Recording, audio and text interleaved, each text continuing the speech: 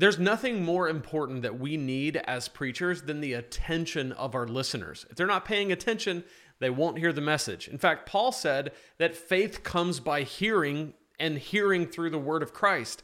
So if they're not hearing it, if they're not listening, if they're not paying attention, then there's no reason to continue preaching. So attention is very important, but it's kind of hard to come by. It's hard to capture and maintain the attention of your listeners. This is why we need, as preachers, to be well aware of the distractions that compete for the attention of our listeners. What are we up against when we preach? What are the things that, if we're not careful or not attentive to them, they can capture and steal away the attention that we desperately need in order to connect with our listeners? In today's episode, we're going to talk about 4 of those distractions. There are many more, but here are 4 distractions that are competing for the attention of your people. We're going to look at what they are and how to deal with them as a preacher. So if you want to stick around for that, please do. My name's Lane. This is the Preaching Donkey Podcast. This is episode 79. It's so awesome to have you joining me. I would love to give you my free 21-day guide to creating killer sermons. You can go to preachingdonkey.com/21days. Pick it up there. It's a 3-week, 3-step process that will walk you through how to create and deliver a compelling, life-changing message. So whether you've been preaching for just a little while and you're looking for some resources to help you get started, or you've been preaching for a long time and you just want something fresh and new to take a look at and see if it can help you, there's something in there for you. So go to preachingdonkey.com/21days and check it out for yourself. Again, totally free, my gift to you. 4 things competing for your people's attention during your sermon. I wrote this on Preaching Donkey back in January of 2015. It's more important than ever before to work on gaining and keeping the attention of your listeners while you preach. Capturing and maintaining attention is one of the most difficult things a communicator must do. But I don't think this difficulty has much to do with attention span. Some will say it's just because people have shorter attention spans than a generation ago. While I believe attention spans may be shorter, and by the way, this is probably even more of a problem now with how popular short form video is, like Instagram Reels, TikTok, YouTube Shorts. People are very used to finding something either interesting or not instantly. If you've ever scrolled TikTok, you know, you see a video, don't care, okay, don't care, okay, don't care. I like it, I'll watch it for 5 seconds to see if it captures my attention. No, not enough, okay, I don't care, don't care. That is normal, especially among the younger generations. So I talk about how I do believe shorter sermons are almost always better. I did an episode kind of correcting my old view on that. You can check it out. It was a few episodes ago. But what makes a shorter sermon better, if we go down this path that a shorter sermon is almost always better, what makes it better has more to do with how it makes the preacher deliver a better sermon when he has less time to waste with filler, rambling, and incoherence. The reason we have to work harder to gain and keep attention has to do with what competes for the attention of our people every time we preach. Our listeners are so distracted, and we need to know what we're up against. Some of these distractions are new. Some of these distractions are as timeless as humanity, but they all present every time you stand up to preach. So here are the 4 things competing for your people's attention during your sermon. Number 1, all of the world's information is held in their hands, and it's not their Bibles. Every time you preach, almost everyone is sitting there with the smartphone in their hands. They can access anything they want right in the moment, from checking their Facebook newsfeed to playing a mindless game to texting a friend to sending an email to checking the score of the game. Your listeners have everything they need to pay zero attention to your sermon. So you have 3 choices. Only one of them is a good one, right? 1, you could demand that no one use their phones. Good luck with that. Some churches actually try that, especially if you're in student ministry. Sometimes that might be a thing that people do. It's like, don't use your phones. Don't have your phones in here. Don't get your phones out. Doesn't really work. 2, you can give up and assume that no one is going to pay attention to you because you can't compete with their phones. Or 3, and this is the best and only option for you who want to preach killer sermons, you can decide to give people a better reason to listen to you than play on their phones. You can decide to do everything in your ability to bring your best every time and make your people want to put down their phones because they don't want to miss out. You can make it your goal, truly, that the only thing happening on your listeners' phones is that they are accessing the text you are preaching on and taking notes. This is a goal you can reach. So I do not think you can get to 100% where everyone is just glued to you all the time and they're not checking their phones, because checking your phone is habitual. Everybody all day long checks their phones. In fact, the most recent thing that I saw was that the average person checks their smartphone 100 times a day. 100 times. And I would imagine that's an average, which means that a lot of people check it a lot more than that. So if they're checking it 100 plus times a day and your sermon is 30 something minutes, it's just math. They're going to check it once or twice or 3 times during that message because they're not awake all day long. So you're not going to get to 100%. But what you need to kind of be aware of is that it's in the old days, it would have just been daydreaming that you're up against, right? They're sitting there, they're looking at you, but they're not really paying attention. It's just you're competing with whatever's going on in their mind. They're thinking about lunch, they're thinking about their day, they're thinking about the fact that they have to go back to work the next day, whatever it is. That was the old days. And it was unlikely that somebody would just whip out a newspaper in the middle of your sermon and read it. Well, now, they have that. They have whatever they want, anytime they want it in their hand that they can discreetly read, look at, pay attention to other than you. So you're never going to reach 100% compliance with this, but this is all the more reason why what you're saying and how you're saying it needs to build tension. It needs to capture and maintain interest. The way you do that is to get people to care about what you're saying and about what you're about to say. There has to be some kind of stake in your message. There has to be something in it for them. There has to be something that keeps them coming back for more. What that is, we talk about all the time on this channel. So if you are interested, you can check out a recent podcast episode that I did on capturing and maintaining attention by building tension. You can check that out. That's a great thing, to kind of a path to go down with this. But understand that you are up against everything with the phone. That's just the way it is. So that's number one. Number two, the second distraction competing for the attention of your listeners is they think you and what you're saying is irrelevant to their lives. Another challenge every preacher faces is that some, not all, but some in your church, perhaps even most, perceive you and what you're saying as utterly irrelevant to their lives. They're not hostile about it. They aren't vocal, but it's written all over their faces, and their lives attest to it because they remain unchanged. So as a preacher who wants to communicate well, you have to engage this type of person. You begin with a deficit in their mind, and it's up to you to do something about it.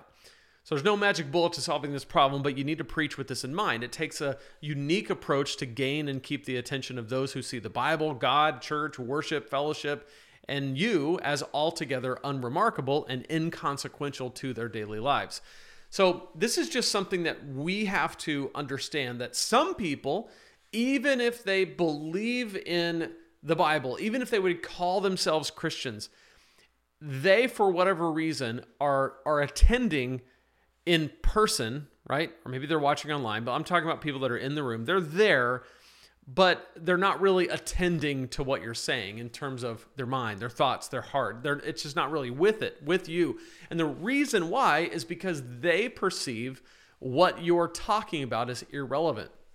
So what some preachers do is they say, okay, well, let's make this as relevant as we possibly can. So let's kind of play down the Bible part of it and really tick up the relevance, and let's just get crazy with, hey, this is so relevant and so culturally with it that you're going to be surprised. That's one approach. I don't think it's the best one. Some people forget this altogether and they say, I don't care if it's perceived as irrelevant. We're just going to teach the Bible. We're not going to apply it. It's just going to be walking through the scripture. If they like it, they like it. If they don't, they don't. I don't think that's a good approach either. I think the best approach is to find a way to let people see the beauty of scripture and how it truly applies to their life and can and does make a difference in their lives day to day. And that's a skill that we have to learn, and that's a muscle that we have to continue to work out and flex.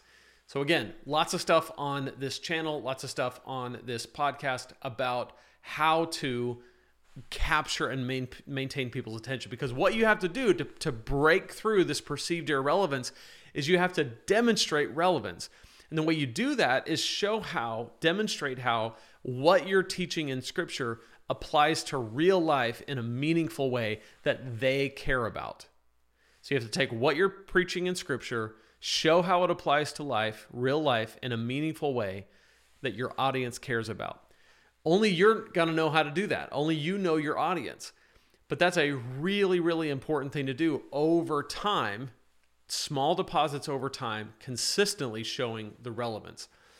So the first thing you're up against is they're holding a phone in their hand. So right off the bat, they're looking at something else besides you. Number two, they think that what you're saying is irrelevant. Number three, they're bored. I mean, just as a default, if you have to be interesting, if you care about people and you think that what you have to say is going to make a difference in their lives, then it must matter to you if they're bored. If they checked out and are just going through the motions, then you have to take note of this and up your game. To avoid some common mistakes that lead to boring sermons, check out the podcast episode that I did called 5 Easy Steps to Put People to Sleep with Your Preaching. I talk about what makes a sermon boring and how to avoid that.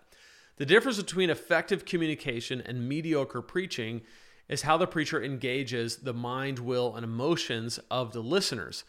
So I wrote an article about how to guide you through a process of engaging your listeners on those 3 levels. But the thing that the thing that it keeps going back to is what I talked about before, which is you have to understand how to build tension. You have to understand how a person listens to information and makes decisions based on that information. Typically, we think that people make decisions based on logic, right? So we think if we can just convince them with a compelling argument, a propositional truth, a thus saith the Lord thing from Scripture, that they're going to say, yes, well, that makes sense. I'm a Christian. That's what the Bible says. I must live that way. And some people, the faithful, may react like that, but that is not the norm. The norm is that people actually make decisions and are motivated for life change based on what's called pathos or emotions, the heart. If you think about the logos, the mind, the arguments, the truths, that might be convincing if their heart has been moved. And it has to happen in that order. Their heart has to be moved. In other words, it has to be something that they feel, that's important to them, that makes sense to their experience, to their person. That is when they begin to make a change. What I'm getting at is that where we lose people who are already bored because we're an oversaturated, over-entertained, bored society as it is, what happens is if we get up there and all that's coming out of our mouths are scriptural truth, fact, propositional truth, command, they're not hearing any of it because it hasn't moved them yet. They have to be moved at a visceral level. Again, go watch the episode or listen to the episode about building tension, and it will help explain a lot of that. So they're bored. You got to break through the boredom. Number 4, they do not accept the Bible as true, and they don't care that you say it's God's word. The last category of things competing for the attention of your listeners is just good old-fashioned skepticism. You have some people, probably more than you think, who do not believe. Maybe they don't believe in God. Maybe they believe in God, but they don't believe he's active in the world. Maybe they believe God is active in the world, but they don't believe the Bible is God's word. Maybe they believe the Bible is God's word, but not all of it. Maybe they believe what they want to believe, and they've decided that nothing you say is going to change that. There's no shortage of options of what people have running in their minds as you preach. And just because you have the title pastor and speak from the Bible doesn't mean you're afforded with trust and confidence. It may actually mean the opposite, that you are afforded with distrust and a lack of confidence for which you have to make up. Don't let this get inside your head where it causes you to preach from a place of fear, but rather be aware of it and do your best to communicate through it. So if you understand that people are skeptical or that people have the tendency to be skeptical, what it does, and Keller writes about this in his book, Preaching, Communicating Faith in an Age of Skepticism. Excellent book. I did a review on it on this YouTube channel. One of the things that he points out is that if you speak to the skeptic and not about the skeptic, you'll go a whole heck of a long way. What a lot of pastors do is they will assume with their words, they'll assume verbally and aloud that everyone in here believes, right? That there are no skeptics among us, that the skeptics are out there. They're your family members and friends, but everybody in here, we all believe. The problem with that is you've just alienated anybody who might be there who might have a doubt. Instead, engage the skeptic and say, maybe you don't believe. Maybe you have doubts. Maybe, I don't know, here's an idea. Share your own doubts. Share your own skepticism. Share the things that are hard for you to believe. Because what happens is people start to go, oh, I can trust this person. Again, people make decisions not from logic, but from pathos, from emotion, from their heart. So if they first start to trust you as someone who is okay with their doubt, is okay with their questions, is not intimidated or threatened by it, what happens is they start to lean back a little bit and become more relaxed, more open, and more eager, and really more receptive and curious about what you have to say and less skeptical. So speak to them, not about them, and know that they're there and that it's okay. In your message, look at where you are making definitive statements and see where you can acknowledge the doubt that might be there. It's a really helpful thing. One way to do that is with questions. So if something is going to come across and you know that it's going to come across like definitive, there are times to be definitive. There are times to say, this is what the scripture says, and this is what we believe. Thus saith the Lord. There are other times to acknowledge the difficulty of accepting these things and say, sometimes I like to ask the question, what if it were true? You may not believe it, but what if it were true? How would it change your life? What would your life be like were you to actually believe this is real? Some of those things causes people to lean in with curiosity instead of push back with defensiveness. So those are the 4 things that compete for the attention of your people. There are certainly countless more that could be mentioned, but I just want this to serve as a reminder that we as pastors are up against a lot. We need to be aware so we can pray and prepare accordingly. So what did I leave out? Let me know in the comments what other distractions are there that are competing for the attention of your listeners.